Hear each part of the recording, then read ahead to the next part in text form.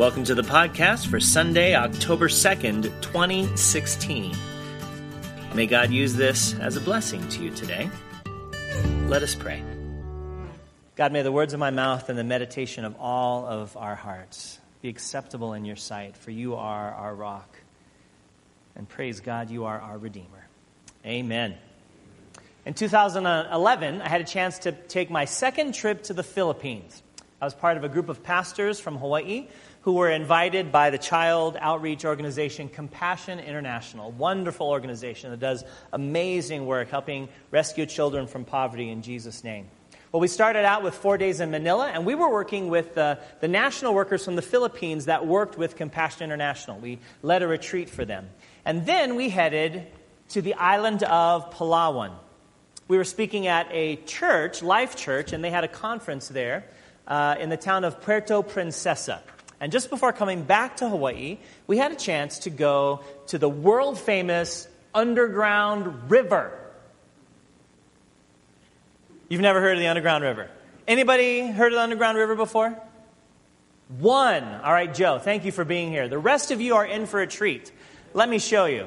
So we drove for 90 minutes from Puerto Princesa. We boarded a small motorized boat, this one right here, and headed to the secluded inlet where the river was. Now, as you can see, it was a beautiful day. And as we got off the boat, I couldn't help but wonder what we were about to experience. With over 2.5 miles of navigable waterway inside, it's purported to be the longest underground river that you can travel in the world. We boarded our canoes, and with our trusty guide, we headed out. This is where we were going. The entrance to the underground river. Once inside, it was pitch black. The only light we had was a lantern that each canoe had their own lantern to shine to see where they were going. But this is what it looks like when they turn all the lights on deep inside the caverns. Now, full disclosure, this picture and the one that you're about to see, I did not take. These are from the Underground River people, but the rest were from mine. But you get a sense of just the amazing beauty and majesty that would be inside this dark hole in the ground that people may never have seen if someone hadn't found it. Oh, and they also had a bunch of bats hanging around. I used my flash to take the picture, not even knowing if there really were bats there, and sure enough, there they were, hanging out in the dark. Nevertheless, it was an amazing experience, not just to see the beauty of this underground river, but the incredible feeling of being inside in the earth, in this place that most people never have a chance to go, even if there were bats hanging with us, right? Well, welcome to the fourth and final week of our sermon series entitled Waiting on God. And we're looking at what it means to wait, especially when it comes, when waiting seems to be connected to God or our faith journey or just seasons in our lives, and we're trying to figure out how to get through this. Part of why this is important to our congregation is because of the 15 acres of property that we have on the corner of 25th Street West and Rancho Vista. Over a decade ago, it looked as though this church was ready to start building our new sanctuary. We are still waiting for that to happen. In the meantime, we are faithfully paying down the mortgage, waiting for God's direction for the future. And we've been looking in this series, not just waiting as a church, but waiting as individuals.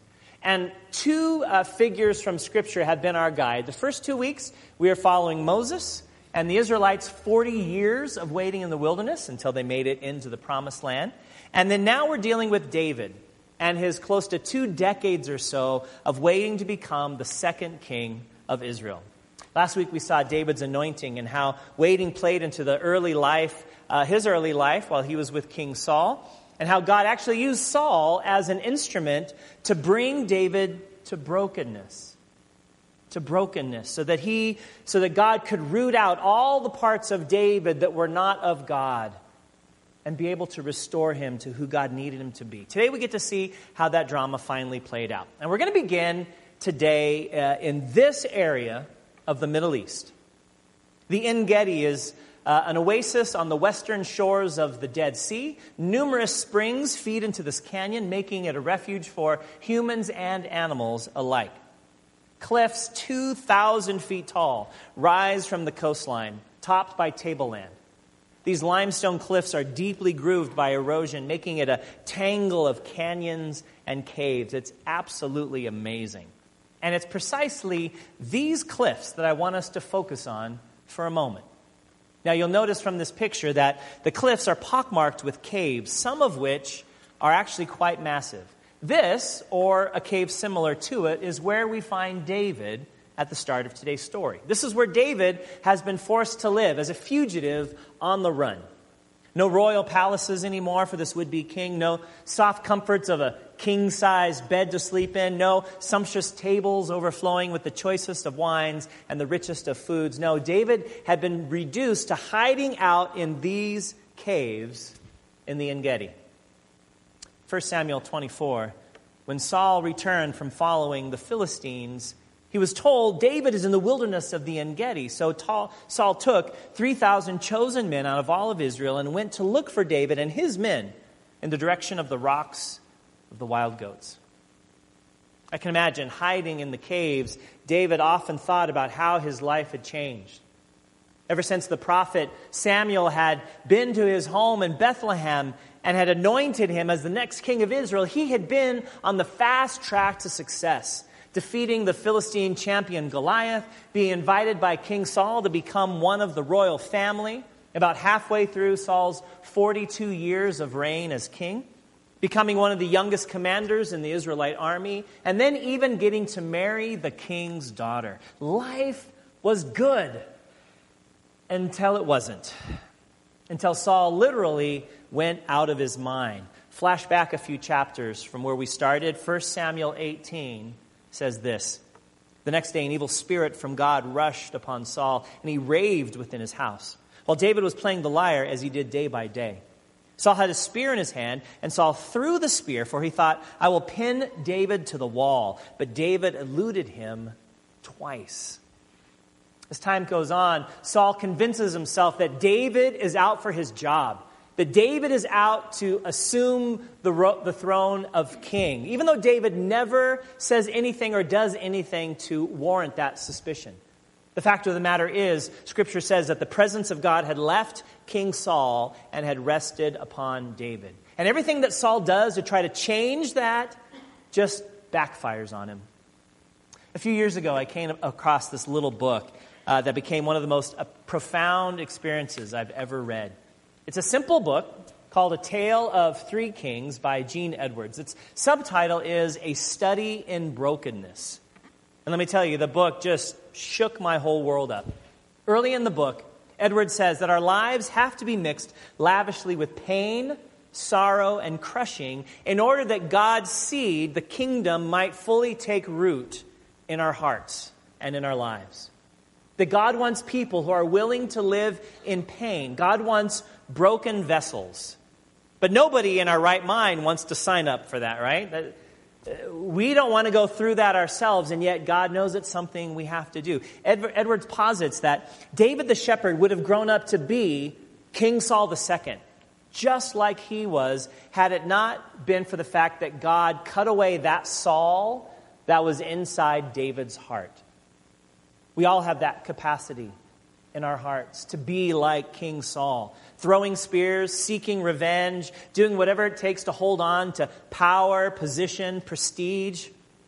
But maybe, just maybe, we can learn something from how David waited on the Lord and how he responded to the oppression, the attacking, and the onslaught that Saul had on his life again and again and again.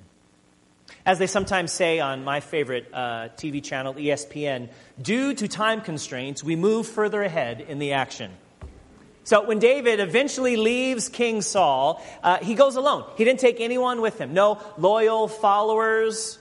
He didn't seek to discredit or misalign the very man who wanted him dead. David went out to see Samuel, the one who had anointed him. Saul sent men after him. Then he returned to meet with Saul's son, Jonathan, who was his best friend, and his dad was trying to track him down there as well. Then he was back on the run again, first in Israel, then in the land of Gath, where Goliath, his hometown, was from. Saul sent wave after wave after wave of soldiers to track down David, but he was never successful in apprehending him. Edwards writes, In Jerusalem, when teachers taught students to be submissive to the king and to honor the Lord's anointed, David was the parable. See, this is what God does to rebellious men. Suffering was giving birth in David. Humility was being born. By earthly measure, he was a shattered man. By heaven's standards, a broken one. And there's a difference between being shattered and being broken, because God is the one that breaks us so that God might fill us back up. It's here that something amazing started happening in David's life. As he was fleeing from cave to cave, people started following him. This is what we did with Sage and the children this morning. 1 Samuel 22. David left there and escaped to the cave of Adullam. When his brothers and all his father's house heard of it, they went down there to him. Everyone who was in distress, everyone who was in debt, everyone who was discontented gathered to him, and he became captain over them. Those who were with him numbered about 400. All sorts of misfits, fugitives, discontents, and assorted ruffians somehow find their way to David, and they attach themselves to him, and he becomes their unofficial leader. Now, did he ask for this? Did he tack flyers up around Israel saying, I'm looking for a few good men to join me in my rebellion? No. But as we follow the story, even though David didn't share their attitudes, he wasn't in the same category as they were, as they spent time with David, they began to be changed. As they changed their outward activities, their outward lives, slowly, their inward lives were changed as well. And here is where David's true kingship began to take root.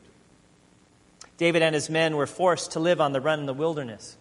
Author, pastor, and theologian Eugene Peterson writes this: everybody, well, at least everybody who has anything to do with God, spends time in the wilderness. We've been there.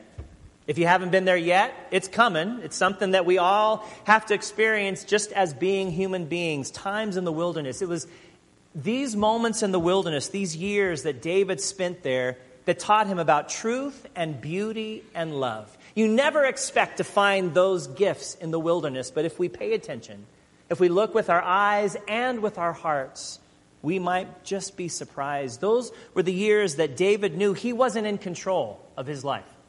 He had no assignments. He had no appointments to keep. His only task was to stay alert at all times and to try to stay alive. Just be one step ahead of King Saul that was coming after him.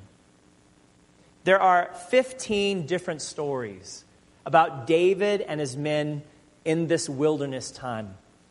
Near the end of chapter 23, David is almost caught by Saul. His men are on one side of a mountain and Saul's men are coming around, and it's like the classic movie. You see him just moving closer and closer, and the dramatic music starts playing. You think, oh no, David's going to get caught. And just at the last moment, before they bump into each other, Saul gets word that the Philistines have started attacking Israel, so they have to leave the search to go and take care of that, and David is able to escape.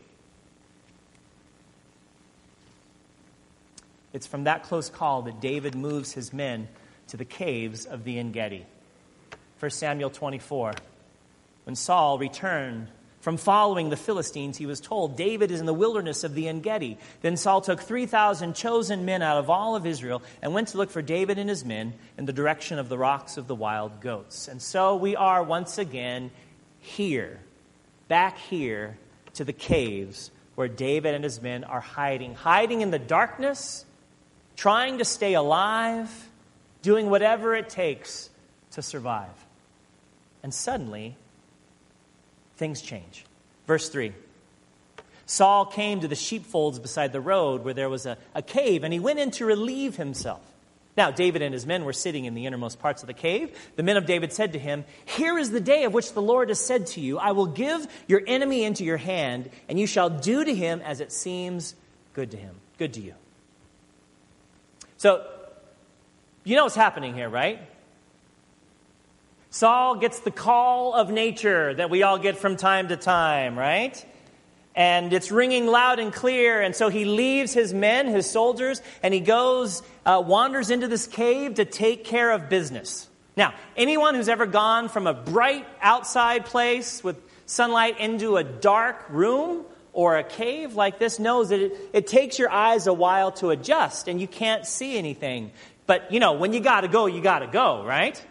So David and his men have been in the cave for a while. Their eyes are completely adjusted. They see this whole drama starting to unfold. This is just what we were hoping for, some of the men say, a chance to get back at the very person who was causing their lives such incredible pain and struggle. The men encouraged David to take care of a little business of your own, if you know what I mean. Verse 4. Then David went and stealthily cut off a corner of Saul's cloak. Afterward, David was stricken to the heart because he had cut off a corner of Saul's cloak.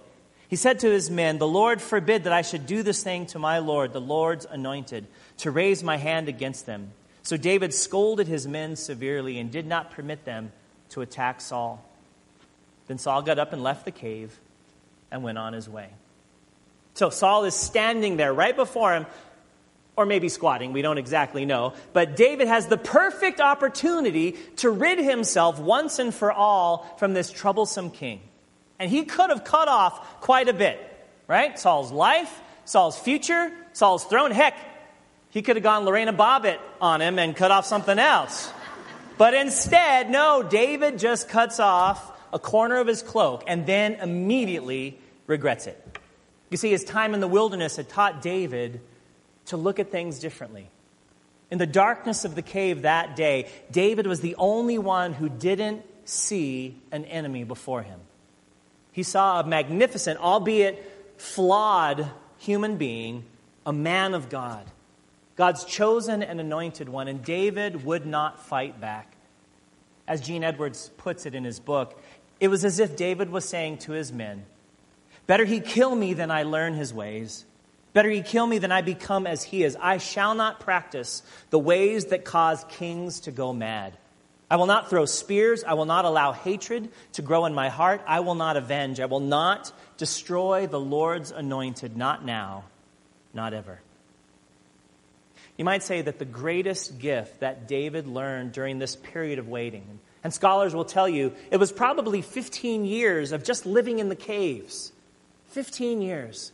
I think the greatest gift during this time was the gift of submission. Submission to God and God's presence alone to sustain him. And the patience that was required to trust in God. Not his ideas of what kind of king he should be like or when he should assume the throne that he had been long before anointed for, or even if he was man enough or tough enough or strong enough to keep holding on and get through this on his own. No, David learned the fine art of submission, of putting himself in God's hands. David is credited to writing many of the Psalms. His whole life became a backdrop for the songs that he wrote. From when he was a lowly shepherd in his family, I'm guessing that's where the beginning of Psalm 23 came out. That amazing psalm, "The Lord is my shepherd, I shall not want." I don't have anything that I should need because the shepherd takes care of everything for me.